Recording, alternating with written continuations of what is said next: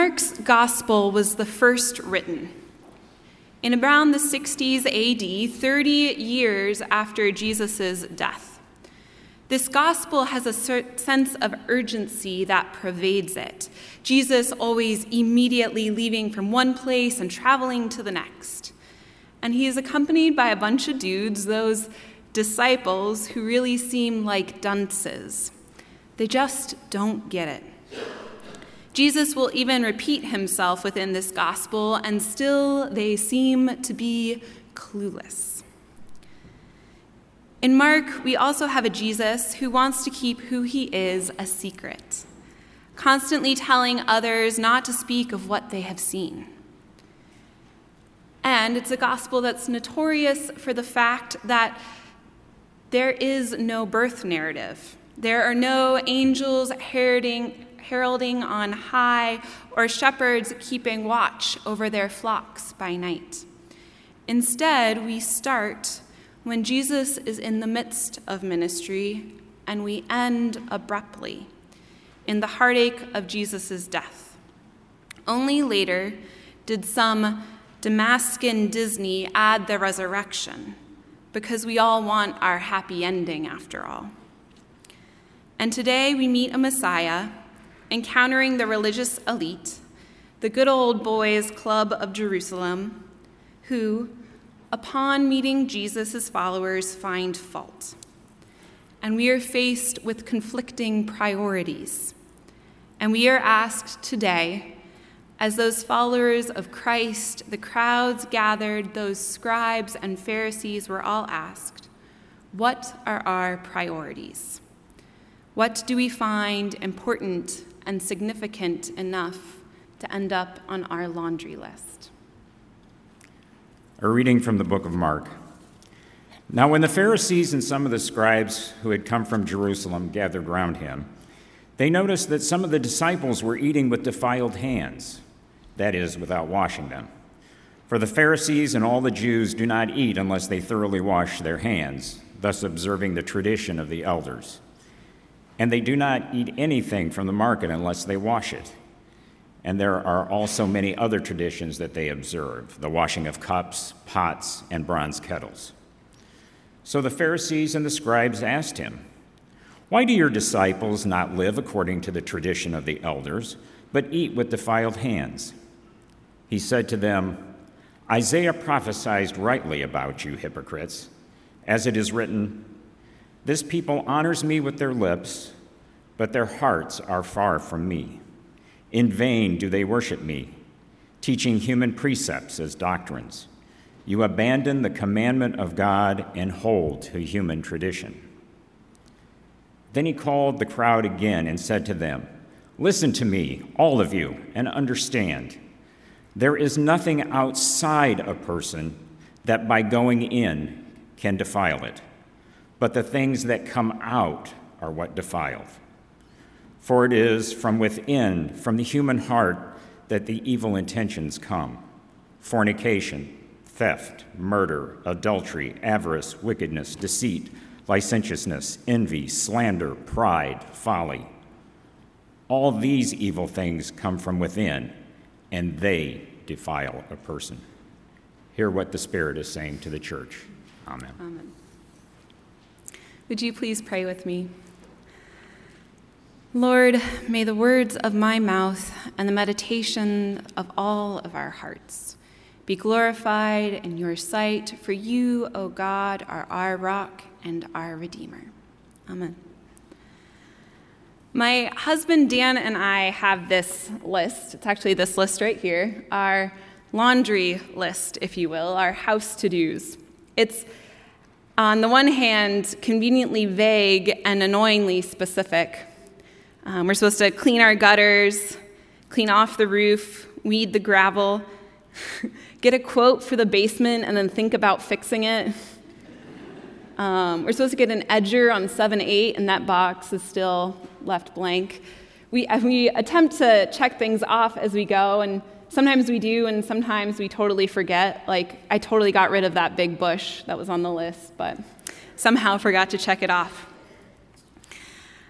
We keep these lists of things that are priorities for us, things that we are meant to do or achieve, these laundry lists. Ed grew up the son of launders. His family was in the business of other people's dirty laundry. Before in-home washers and permanent press were common, people would send out their laundry. And Ed would stand for hours after school or on weekends, folding sheets and linens, using the laundry list as his guide. I actually looked up an old laundry list just to see what was on them. Things like union suit is on it, which I don't know if any of you know what a union suit is, but I have no idea. Also, undervests, which I don't know what an undervest is either. These lists were specific, detail-oriented. See, they wanted to make sure that they got people's items back to them correctly, to make sure that the laundry was done appropriately, washed in the right way. Unlike my husband and I, who mix all of our laundry together and then shove it in with soap and pray that nothing shrinks or expands or bleeds onto something else, there was a time where the details were important. We hear of the first laundry list or washing bills in the Victorian era, and the euphemism laundry list arrives in the 1940s. Now, we all have these lists. Maybe literally, maybe some of you do keep a laundry list. But more importantly, these lists speak of the larger schemes of our lives. They help establish our priorities and make explicit our hopes, holding us accountable. And within this scripture, we are met with two conflicting laundry lists.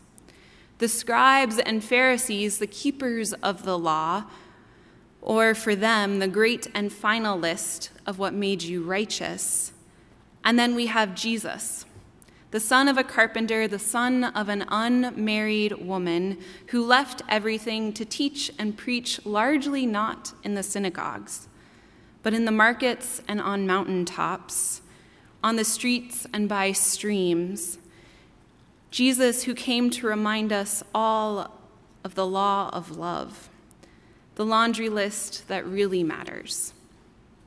Although, when initially reading Jesus' words from this passage, I found myself cringing a little bit, and maybe you did too, at the pervading sense of condemnation, that evil comes from within.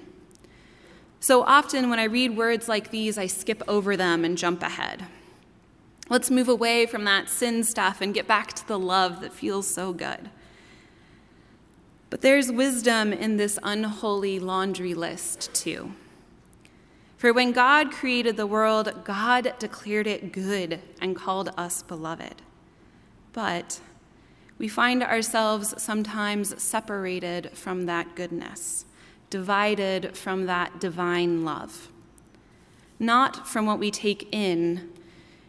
It's not those things from the outside of us, as Jesus said, but it's from within our human hearts that evil intentions can sometimes come.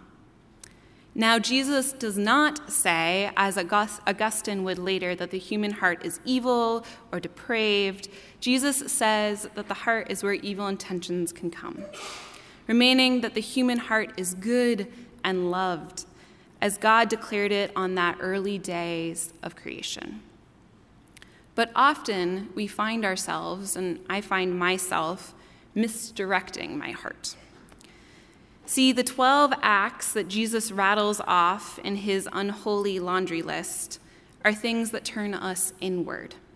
Selfish intentions, vices of our own consumption and ego. Springing from a need, a desire, a longing, a hunger, maybe an emptiness, or maybe a desire for more. In a commentary from this passage, Episcopal layperson and theologian Elizabeth Webb writes, "If our desire for self-satisfaction is allowed to run rampant, we become insatiable consumers of things, of course, but also of pleasures or people or even our own energy. And ultimately, The question in this passage and the question in all of our lives is, how do we desire as God desires? How do the practices in which we engage, or not, form our hearts to desire rightly? Whatever you do, whatever your traditions, your practices, or whatever you give your time and energy and talents to, ask about your intentions. Our heart is a place where our intentions arise, and our intentions can be pure and good and true. This isn't a change to live intentionally that Jesus hopes for us to make one day far in the future when it's convenient and easy. It's not a change that we want to make in the midst of a crisis or when in our deep need we cling, but it's something that Christ calls us to now, for God's kingdom is upon us. And the order of God's kingdom triumphs and trumps all others, in order to live and to love with a right heart, our intentions explored. Like the scribes and Pharisees, we find ourselves falling into false ways of living. The claim that the Pharisees make within this passage, that all Jews follow the same tradition, washing their hands in a specific way, is globalizing, and it's an overstatement. The fact that some of the disciples were not washing their hands is proof that not everyone lives their life of faith in the same way. One size does not fit all. And how often do we find ourselves falling into that line of thinking? That all good people or all good Christians or all good mothers or all good fathers, all good parents or all good children do it this way. How often do our actions prescribed by societal expectations or convention or tradition fall into what the scribes and Pharisees were talking about rather than Jesus? Have we too abandoned the commandment of God, and do we sometimes hold onto human tradition? One is living right or well by the world's standards in opposition to God's will. But how do we even start exploring our own intentions? How do we know what is truly within our heart? There's this type of meditation or prayer that asks that we make space for our heart, that we look within it honestly and authentically. It was an early Christian belief, and still a belief of many, that there is a center in the body where love and spirit are joined as one, and that center is the heart. It is our heart that aches, and it is our heart that breaks. It is our heart that can fill brimming to the top with compassion and love. And in moments, our hearts can feel empty too. Our hearts can hold on to the pain from the past and hopes for the future. Our hearts hold wisdom, but so often we ignore the wisdom of the heart for the knowledge of the head, living up here rather than living down in here. So how do we listen to our hearts, the longing from within? Today we will do a short meditation or prayer together. Now this might feel a little strange for some of you, and maybe I'm into a little bit of strange just having come back from Portland, Oregon, where strange seems to pervade every part of culture. But strange can be good, and trying new and different ways of being people of faith is important. Taking time to listen rather than filling space with pleas and petition. Taking time to listen is important. So begin by sitting in a comfortable position. And if you're comfortable, close your eyes and breathe.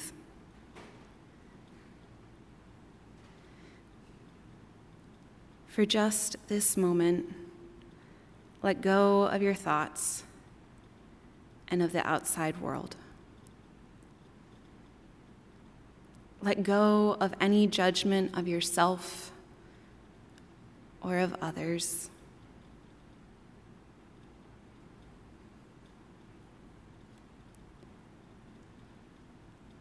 And focus your attention on your spiritual heart in the middle of your chest.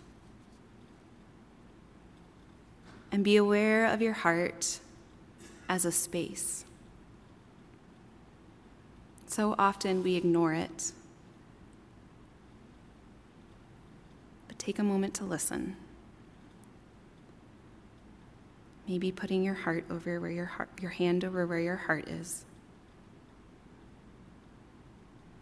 Can you feel it beating? Pulsing blood through your body, bringing life.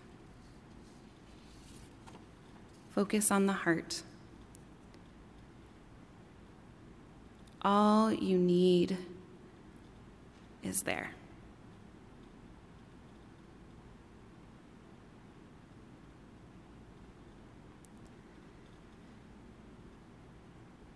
Resting your attention easily on your heart, breathe gently, in and out.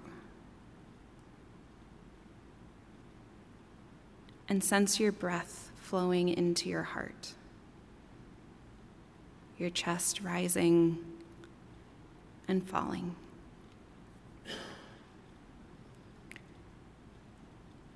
Breathe in slowly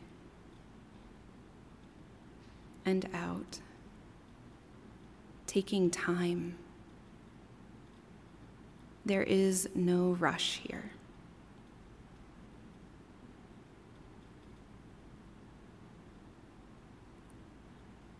Let your breath go in and out. And as it does, ask your heart what it needs. Don't phrase it as an order. Just have the faint intention that what you want is to listen.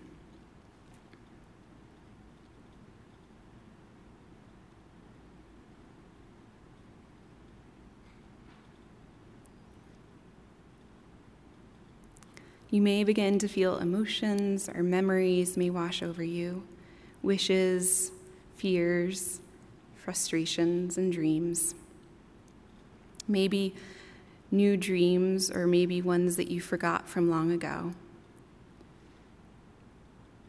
As it does, pay attention.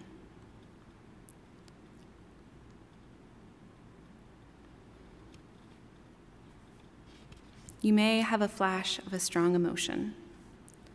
Let the experience be what it is. If you daydream, or this is the only time if you drift off to sleep in church, don't worry. Just bring your intention back to your heart. And we're going to take a minute and be here in this space.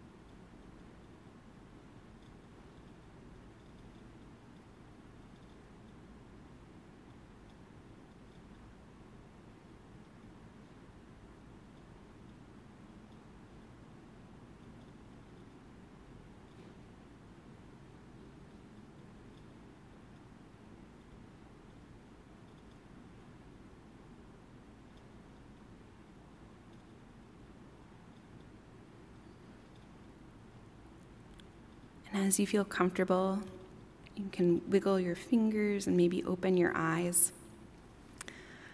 See, God speaks to us in many ways.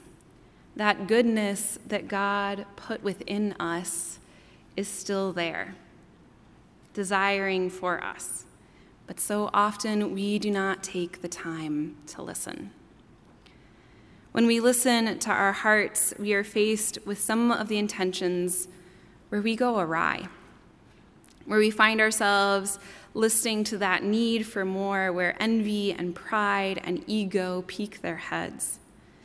And if we don't listen to our hearts, we risk letting these voices lead. But if we keep listening to our hearts, we will hear God call us and call to us.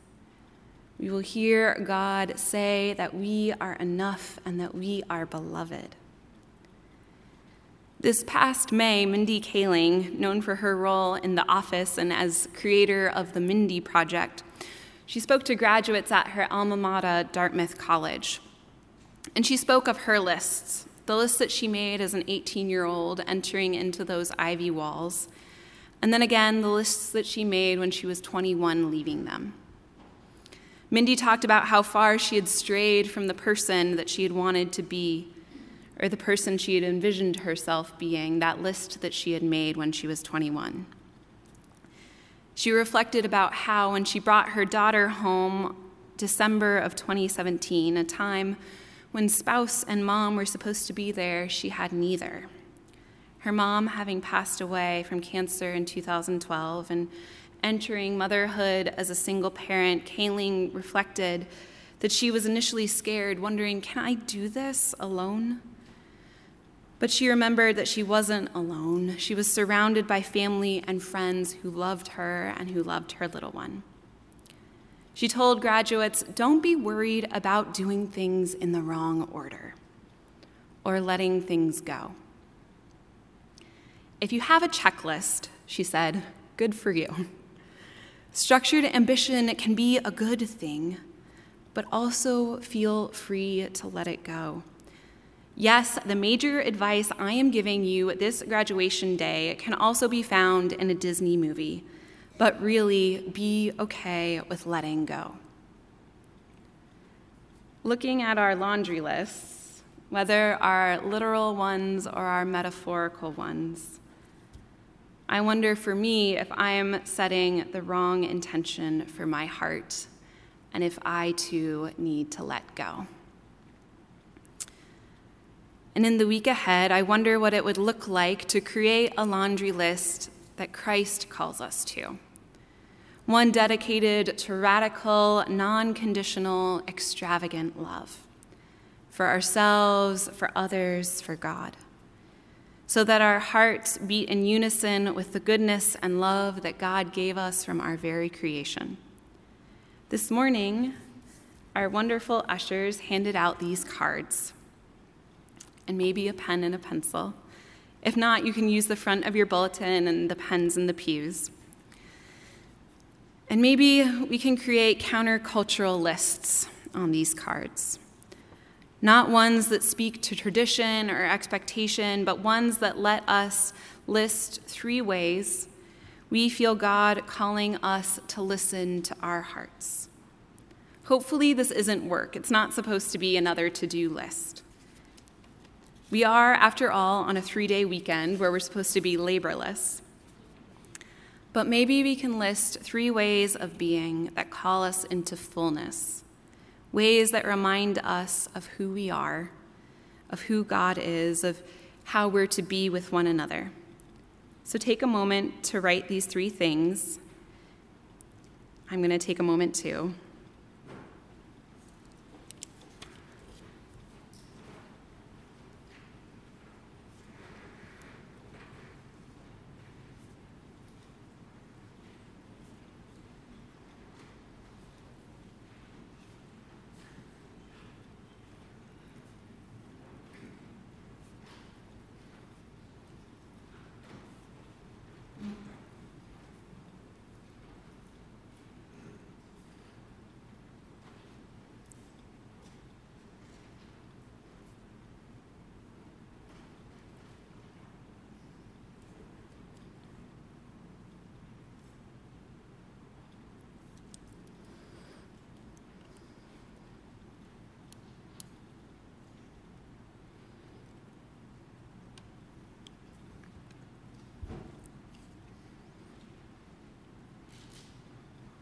If you need time, take it home and pray and write your 3 things down.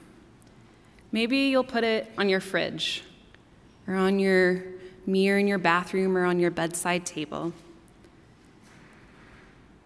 Maybe this is the laundry list to live by, for you and for me. And may we start this week of intention by gathering. As Christians have gathered for thousands of years intentionally around this table, where the simple is made sacred, where we listen to God still speaking, and where we are heard and loved just as we are. Amen.